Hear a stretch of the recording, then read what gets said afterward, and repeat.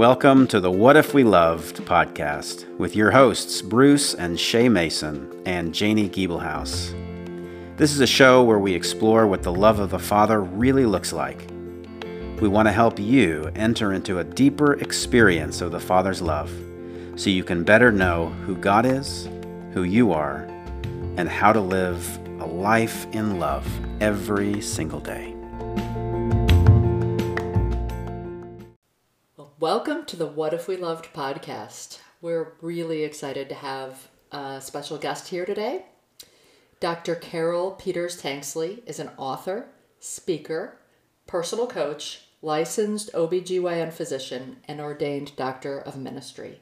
She holds an MDiv and DMin from Oral Roberts University and is the founder of Dr. Carol Ministries and host of the Relationship Prescriptions with Dr. Carol podcast. Dr. Carol, thanks for joining us today. We're really excited to talk to you. We want to talk specifically about one of your books today, which is called The Christian's Journey Through Grief, How to Walk Through the Valley with Hope. And Bruce and I have just been reading this book and have been really touched by it. We've walked through a lot of loss this year, and this book is a wonderful, wonderful resource that really has just spoken to our hearts. And I think there's probably a lot of people out there during this holiday season that are struggling with grief. I know it can hit particularly hard at times like this when, there's an empty chair at the table where you're very used to seeing someone special.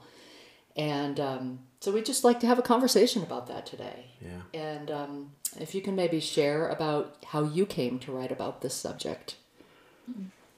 Well, thanks, Shay. It's really great to be here. Shay, you were on my podcast a little bit ago, sharing one of your books, and that was such a delightful conversation. I'm really honored to be here. As far as my journey of grief, it was about 6.5 years ago. I lost my husband.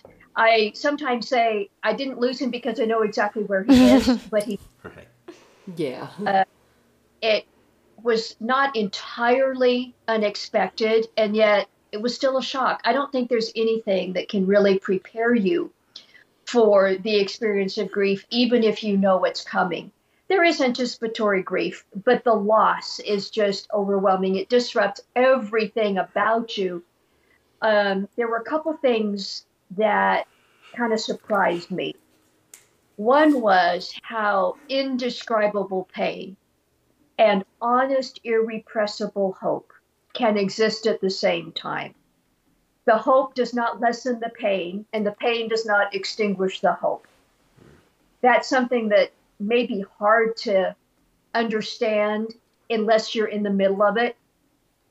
Another thing that surprised me was how exhausting the journey is. It took everything out of me. Thankfully, it's something that you do go through. You can't go over or around or under or beside. You have to go through it. And you can. The book that you referenced, The Christian's Journey Through Grief, it draws on my story. It also draws on what I see in Scripture. How do we as believers in Jesus grieve differently? We grieve, but we grieve differently. Mm-hmm. And that difference is what I shared. That's so beautiful. Yeah, thank you. What you said about the hope and the pain coexisting really is something that I've discovered in the past year, that it's a paradox in a sense, as so many things in the Christian life are, that you really can have that hope and even peace while you're still struggling, while you're still feeling deep pain. And only God can do that. I think it lets you know that peace and that hope is supernatural, that it can only come from Him. Mm-hmm. It's almost like being a bit on a razor's edge, isn't it? That you're experiencing the pain, and yet there's the hope, and then there's the grief at the same time. And I know that is definitely something that I have been experiencing, and I think Shay as well, over the past number of months. Mm. And it is a hard thing to navigate and to make sense of, because it is a paradox, where one minute you can be feeling one way and another minute you can be feeling another way. you could have this undying hope because you know where your loved one is, certainly if you're a believer. Yeah. Yet at the same time, there is the very tangible and real loss that they are not with you. They're not next to you. You're not, feeling their breath on your cheek or whatever. So it's a different. So I think it's a very, it's something it's hard to know unless you've walked through it, I guess. That razor's edge, I think that's a very appropriate way to describe it, Bruce. And it is hard to put into words unless you've been there. And the quickness of the flips in your emotional state can kind of be, it can leave you with emotional whiplash, spiritual whiplash. Whiplash, because the pain will come in a wave, like an ambush that just catches you. For me, it was things like I'd go to the grocery store and what food do I even want to buy? I'm not used to buying without food for my husband. So, and just a moment like that would bring an overwhelming ambush of pain, and I'd struggle not to cry, or maybe I would cry. And then, just a few minutes later, it's like that would be gone, and there'd be a moment of peace or hope or whatever. And one of the things I learned in that is you kind of have to surf. You can't control those waves. I don't think we're supposed to. We're human beings. God understands that. And so there's a bit of the journey of grief where you ride the waves. You surf the waves and you let it come. You let it wash over you. One of the things I learned is that wave is not forever. It's okay to feel it. If you don't, it doesn't mean it won't come back. It will. So you might as well just feel it, let it wash over you. If that means crying, cry. If that means, screaming out or something, it's okay. Do that. And it will crest and then subside. And that's part of the journey of walking this as human beings.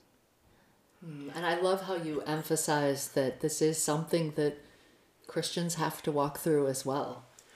Yeah. And before we jump into that, actually, I just wanted to emphasize something you said that's been important, and that is that your book really gives permission. And I think that's something that I needed jumping into this, is that suddenly everything that I've been thinking and feeling, and I think you're the same with this as well, that everything we've been thinking and feeling is okay. Yeah. That it's not that there's something wrong with you, or that there's somehow you're not doing something right. It's just that this is as much as you can handle in the given moment, and these things are going to happen, and that it's better to walk through it than to try to pack it away. Oh, I love that you said that, Bruce. I remember feeling so anxious that I would do the journey of grief wrong. I didn't want to mess up doing the work of grief because I didn't want it to come back and sabotage me later. I've heard stories about unresolved grief, and it would come back and bite you. And I didn't want to do that. And I was really, really anxious for a while that I wouldn't do it right. And I came to understand that's not helpful. You don't have to be anxious. That the feelings come when they come. It takes as long as it takes. And that God is not anxious or upset about your journey of grief. He's not worried about time in the same sense that we are. God understands time, but if it takes one person 5 months to get to this point in the journey, and another person 15 months to get to that point in the journey, and another person maybe 5 years, that doesn't worry God. He's not anxious about it. And we can rest in that. Yeah, and that's really good news. Yeah, that's a great perspective. And I know how you emphasize in your book that everybody's walk is unique. The relationship that you had with your loved one that you lost it's a unique relationship, which is why the journey is going to look different for each person. And that's really helpful. I think that can help us give ourselves grace, and not Yeah.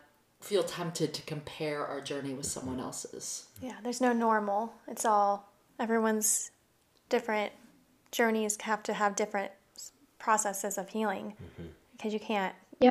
how can you rank it in terms of someone else? They have different attachments, they have different everything.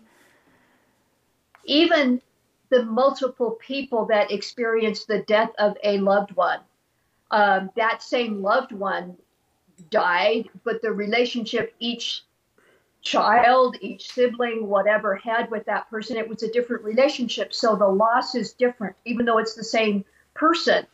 And giving yourself grace, giving your loved ones grace. Yeah. God gives us grace. Absolutely. Yeah, it's being willing to give yourself grace in the process, because we can often be our hardest critics, certainly. Yes. Particularly if you're if you're a driven person, you just want to get things over with quickly. Let's just get this grieving thing done. But that's just not how it works. And then everybody's heart is different. And I don't mean to minimize your journey, Bruce, or your Shay. I'm chuckling because I remember feeling that way. Oh. I remember saying to God so often, Lord, I don't like this. I don't like it. There's still moments, even 6.5 years later, not as many, but there are still moments when I say that. And Jesus says, you know what? I don't like it either. He came to do away with death. He doesn't like death any more than we do. In fact, he hates death more than we hate it. Wow. It's okay not to like it. That's a very important point. Yeah, I don't know anybody who likes death. At least if they're Healthy, like a healthy person. healthy person. Right. Right. Now, to Shay's point that she was bringing up a minute ago, that you mentioned in your book that I don't know if it's just certain parts of the church or where, but there is a sense among some Christians that now that we are Christians, that really we don't have to grieve, or that we're above grieving, or however, I'm not sure the best way to put that. And where do you think that came from, or what would you say to that? I think the triumphalism branch or brand in some of Christianity has been distorted. I don't know if that's an adequate answer where that came from. But if we look at the experience of the early followers of Jesus, if we look at what Paul said, when I came home from the hospital after my husband's death, I made myself a cup of coffee. It was early on a Sunday morning, like 5 o'clock on a Sunday morning when I got home. And I made myself a cup of coffee, and I opened my Bible to 1 Corinthians 15, Paul's treatise on death and resurrection. And right there in 1 Corinthians, or it's either there or in 1 Thessalonians, I'm blocking on the passage right now. He says, I don't want you to grieve as others who have no hope. There is no place in Scripture that says we as Christians do not grieve. We do grieve, but we grieve differently. And when we make it about the absence of grief rather than the difference in how we as followers of Jesus grieve, I believe we miss the preciousness of what this journey can bring. That's one word I would want to use about this journey from my vantage point now, 6.5 years after my husband's death, is the journey has become a treasure. Not that my husband died, but who I became and what God has done in me as a result of the journey of grief has become very valuable. There's a substance in me that God worked through this journey that I would not have otherwise. That doesn't mean it didn't hurt, doesn't hurt.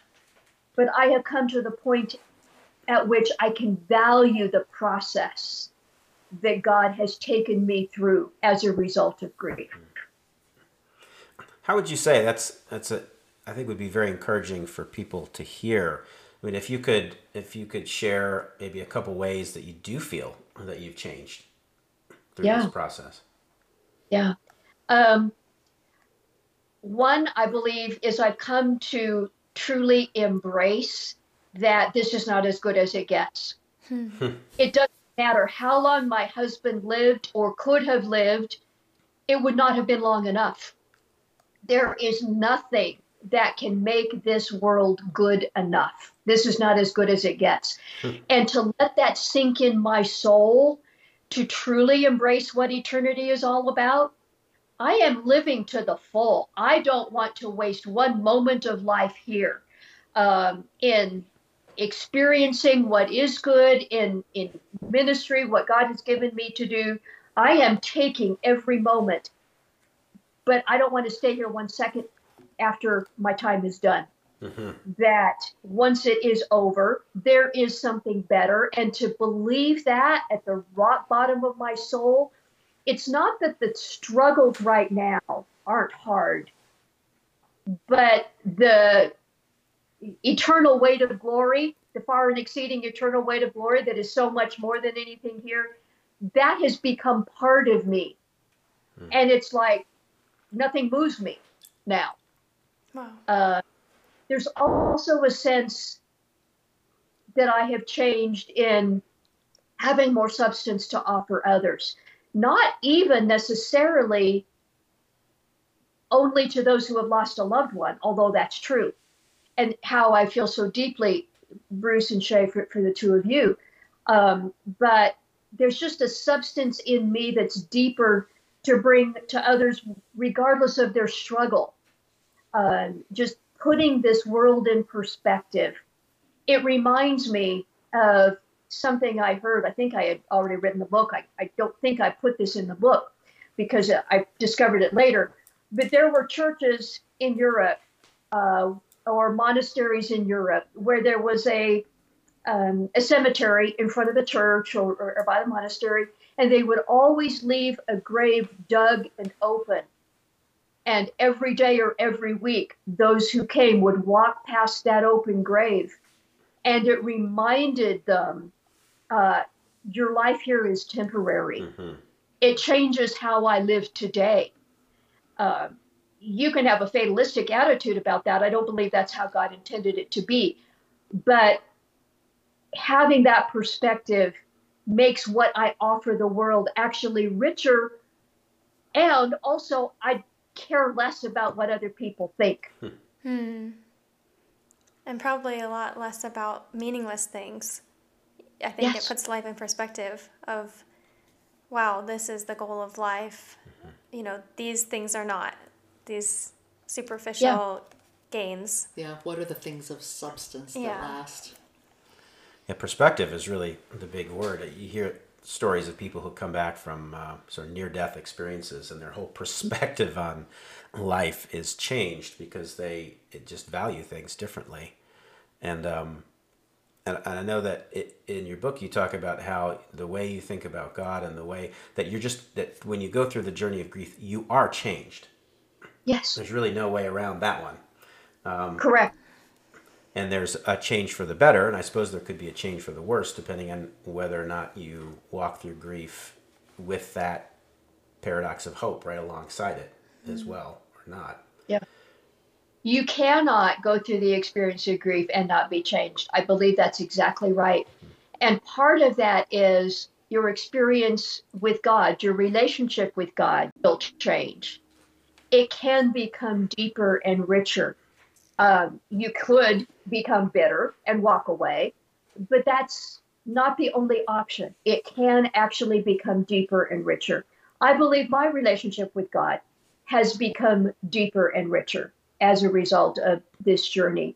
There are moments, I believe, when I have heard his voice and learned to hear his voice more clearly as a result of this journey. I take myself a little less seriously in my relationship with God. I think I have become better at following rather than trying to tell God what I want him to do. Right. That's like really great. That's good. That's interesting that you said that you think you've become better at hearing God's voice. And that brings me to one of the questions that I had. In your book, I just pulled a quote from it that I thought was so good because I've felt this myself, and I've talked to other people who have felt the same. You write, at times it may be very difficult to hear his voice or feel his presence. The emotions of grief can be like clouds that cover the sun. He hasn't gone away, but your ability to see or hear him can be obstructed by grief. That's only human. So what would you say to people who find themselves in that place where they're just struggling, like, God, where are you in this? Yeah. Keep asking. I see in Scripture that God's very best friends asked him their hardest questions. The why questions. The where are you? Where were you? How could you? What do I do? All of those hardest questions, what God's friends did is bring those questions to him. That's what you do with those questions.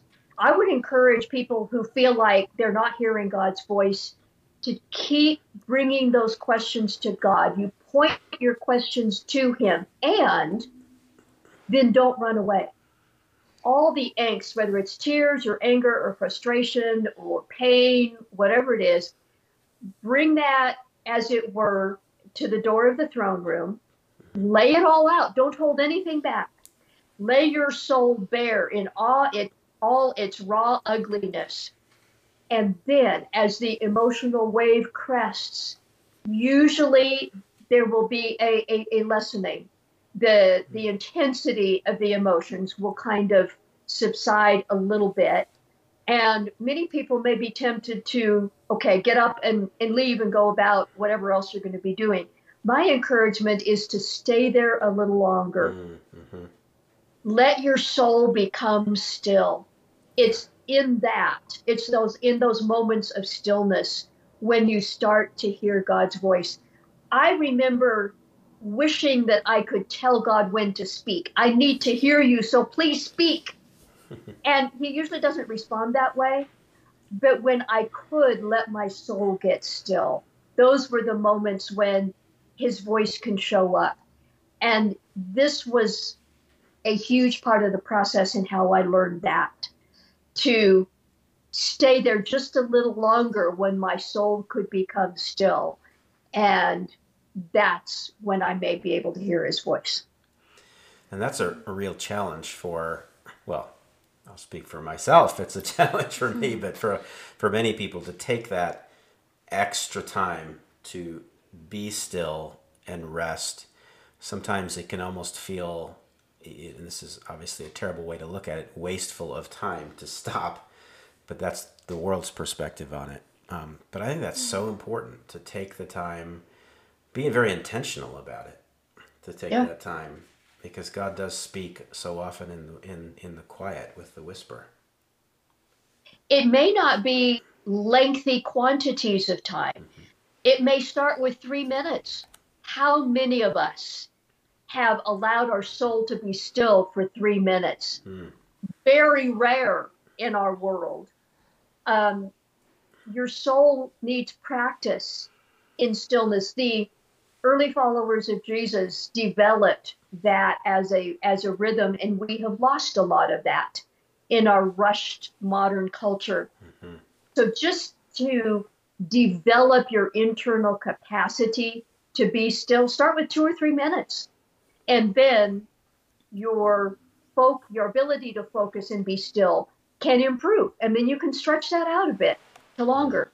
And I love what you said too about asking God the tough questions, because, and I noticed this earlier when you were talking too, to be honest with ourselves seems like the precipice of breakthrough a lot of times.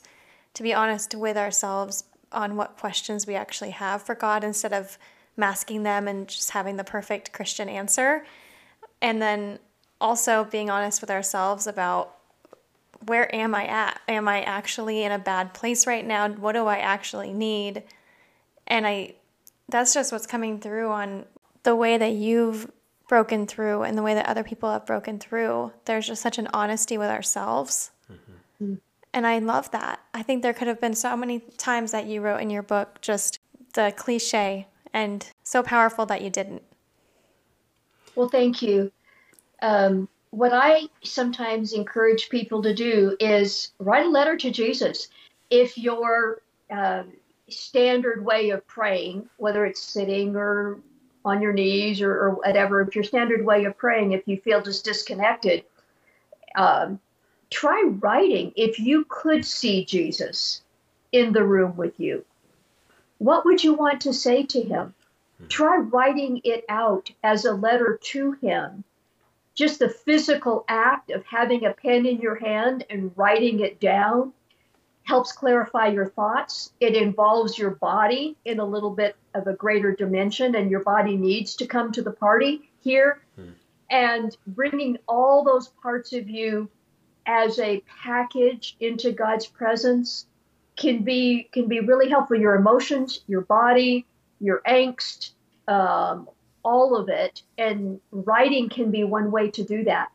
Another way is going outside, taking a walk, moving your body, throwing rocks, hitting something. It's fine. Do it. That God invites us to be real with him. So, yeah. I love the practicality of that, because I think that that's something that anyone can do. You know, we can all pick up a pen and we can write a letter, or we can journal. I know that journaling has been super helpful in this process for Bruce. Yeah, definitely. And it's good to know that there are practical things we can do. And I'm thinking especially right now is, you know, in the rush up to Christmas, when it really should be more of a reflective season, and oftentimes we find that it isn't. Yeah. But if you're struggling with grief, that pace can become almost unbearable, and you need to find ways to step into that stillness. And so just sitting down and writing a letter. Not writing a letter to Santa, or writing a letter to Jesus. I think that's great. In your case, Shay, you like to draw. I draw. So I will sit down and draw just to get my emotions out. Yes. As good or better than writing is some of that creativity and that would come in drawing. Absolutely.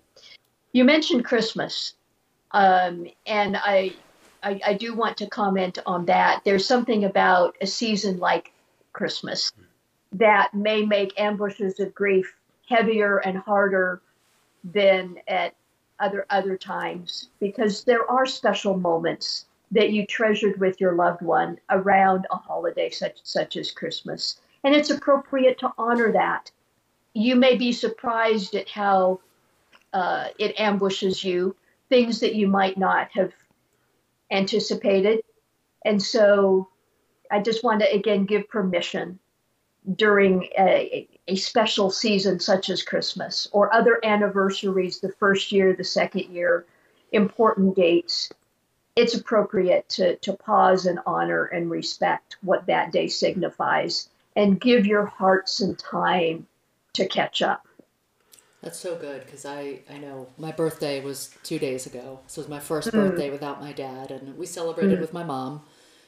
But I thought I was really doing okay until the day arrived, and it felt like an ambush. You're right. That was the word. The grief hit me. Like, I knew in my head that it could hit me then. I've read enough about it. But somehow I was still surprised when there it was, right there on my birthday. Yep. Well, thank you for sharing that, Shay, because I think that kind of experience is relatively common, whether it's a birthday or some other significant date. Yeah. Well, let me ask you, since we're talking about Christmas, and obviously at Christmas we're surrounded by our relatives, maybe friends, people around us, maybe some people who have not experience the same loss in the same way that we have, and we all have different needs for connection. And what do you do, and how do you relate with people who are just not going to quite get it? Yeah. So you yourself, you're needing comfort, you're needing people to empathize with you, and yet there's a certain capacity that they won't be able to have because it's not their experience. Or they need to understand that you need space. Well, yeah, it could be that too, yeah. Yeah. Realize that most people are well-meaning, but that they have not had your experience. And so my encouragement to somebody would be, take what can be good and let go what is not. have an open hand. Realize that you do need both connection and solitude. Isolation is not healthy. You need solitude. That's different than isolation. You also need connection. People who spend all the time around other people may not be getting enough solitude. You need both. And so you have the right. In fact, I would say you have the responsibility to pay enough attention to what your own heart needs that you make intentional choices about how much time you spend with people, about who you spend time with, perhaps especially in the early year or two when those anniversaries and something such as Christmas are so tender, that you own what your heart needs and worry less about what other people will think. And if they don't understand, they don't understand. Know who your people are, who can support you. And don't be afraid to reach out. I had a client who was coming up on the 3rd anniversary of her husband's death. And I helped her walk through who are the people she wants to connect with on that day. Some people wouldn't understand, but she had 2 or 3 people in her life that were healthy and good and could be supportive. And we talked through what would proactively making a healthy connection when she needed it look like. I think we can all do that. It's not that anybody else can fill us up. They can't soothe that empty place. Mm-hmm. But reaching out for appropriate connection can be there. And then I would also say, allow God to meet those needs. There is no other human being who can be with you 24/7, 365 for the rest of your life. It's only God who can be there every 2 o'clock in the morning when you make up and feel alone. Every time you want to pick up the phone and call your dad and he's not there. He is always available. Make him part of your journey. That's one of the big encouragements that I ask people to embrace in this book, is take Jesus with you on the journey through grief. Make him part of it. The okay times and the horrible times, all of it. Just imagine him walking that with you, because he is the only one that truly does understand in every way. Yeah, I love that. That's such wise counsel. Yeah, he walked through it in his own human experience, having people that he loved die. Yes. But also then he experienced death itself. Yes. And overcame it. So he is uniquely qualified, uniquely capable, yeah. And frankly, the best that we can possibly ever hope for to be with us in the time of grief. So that is so... Absolutely. So important. This is not an intellectual exercise of just stuffing Bible verses in your left brain. It's bringing your right brain to the party too. And that left brain, right brain split is such an oversimplification, but it helps us understand some things. The other parts of your system need to come along too. And that's what it can mean to have Jesus walk this journey with you. I love that. That's very much in the language of our normal podcasts. In one sense, right where we are. Yeah. It's like walking out this path of grief. It's not sort of walking out religion. It's really relationship. It's living in that place of relationship, and that's how you're going to come through it. Couldn't have said it better, Bruce. Right on. Well, all right. Well, Dr. Carol, I would love for you to share about how people can get some of your resources. How can they find you online? The hub for all our stuff is drcarolministries.com, DRCAROL Ministries, plural.com. And you'll find our books, blog, podcast, all of that there. That's probably the one place to point people. The book, The Christian's Journey Through Grief, it's available in our store. on our website, or you can get it on Amazon or wherever books are sold. And then I also would mention that we do have a free resource, a 30-day email devotional series based on some of the key scriptures from this book, The Christian's Journey Through Grief. And it's free. We'll make that link available so that you can share with listeners in the show notes or however. Mm-hmm. And that's just a simple link. You give us your email address, and then that devotional shows up every day for 30 days in your inbox, just to kind of give you some bite-sized nuggets. When you're walking through grief, your brain can only take so much at a time. And these are small bite-sized nuggets based on scripture, and then a short thought and prayer to help you take some forward steps in walking this journey with Jesus through your grief. That's so good. Thank you. Yeah, that's good. We didn't really have time to talk about what our brain does during this process. Maybe we'll save that for another time. But certainly things get forgotten very quickly. Sometimes your brain can only handle so much. Yeah. It doesn't. Your brain is scrambled. And I say to people, the reason they tell you not to make any big decisions in the first year after a significant death is because your brain can't handle it. It really honestly can't. It's okay. It will get better. Right. Amen. Yeah. Well, thank you so much for spending this time with us. I thought maybe we could close together in a prayer. So let's pray. Yes. Father, thank you for the encouragement that we've heard today, the encouragement that comes from you and from your heart. Thank you that you're not a God who is far away, that you are never far away, that even if we might feel like you're not close, you're as close as ever.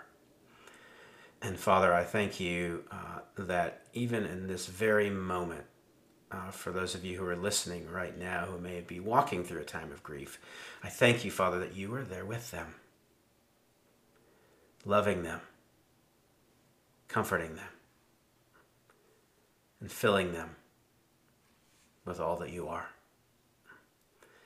Father, I thank you for Dr. Carol, for the journey, the life, the testimony that she has to offer. Thank you for the ways that you have blessed her and blessed so many people through her.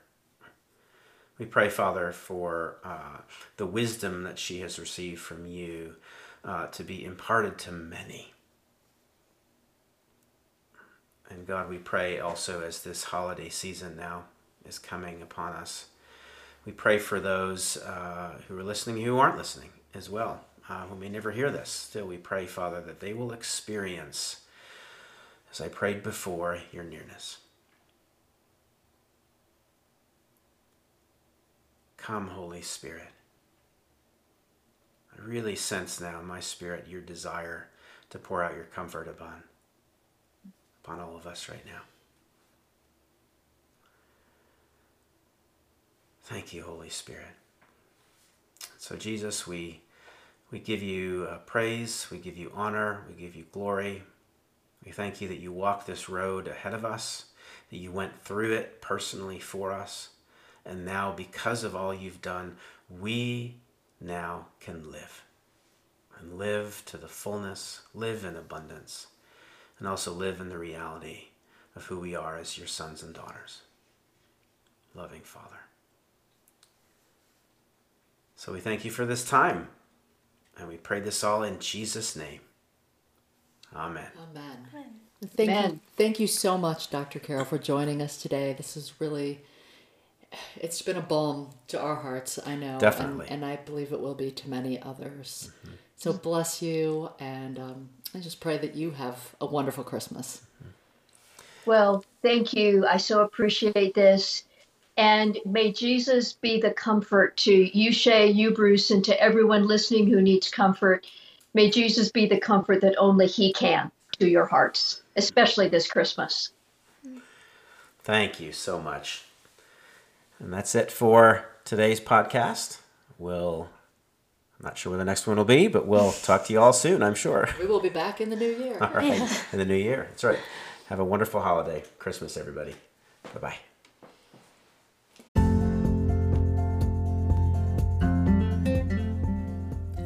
You've been listening to the What If We Loved podcast. If you enjoyed this episode, we'd love for you to subscribe and also leave us a rating. It really helps us get the word out there. For more information about our ministry, Love Inside Out, please visit our website at loveinsideout.org. Thanks for listening.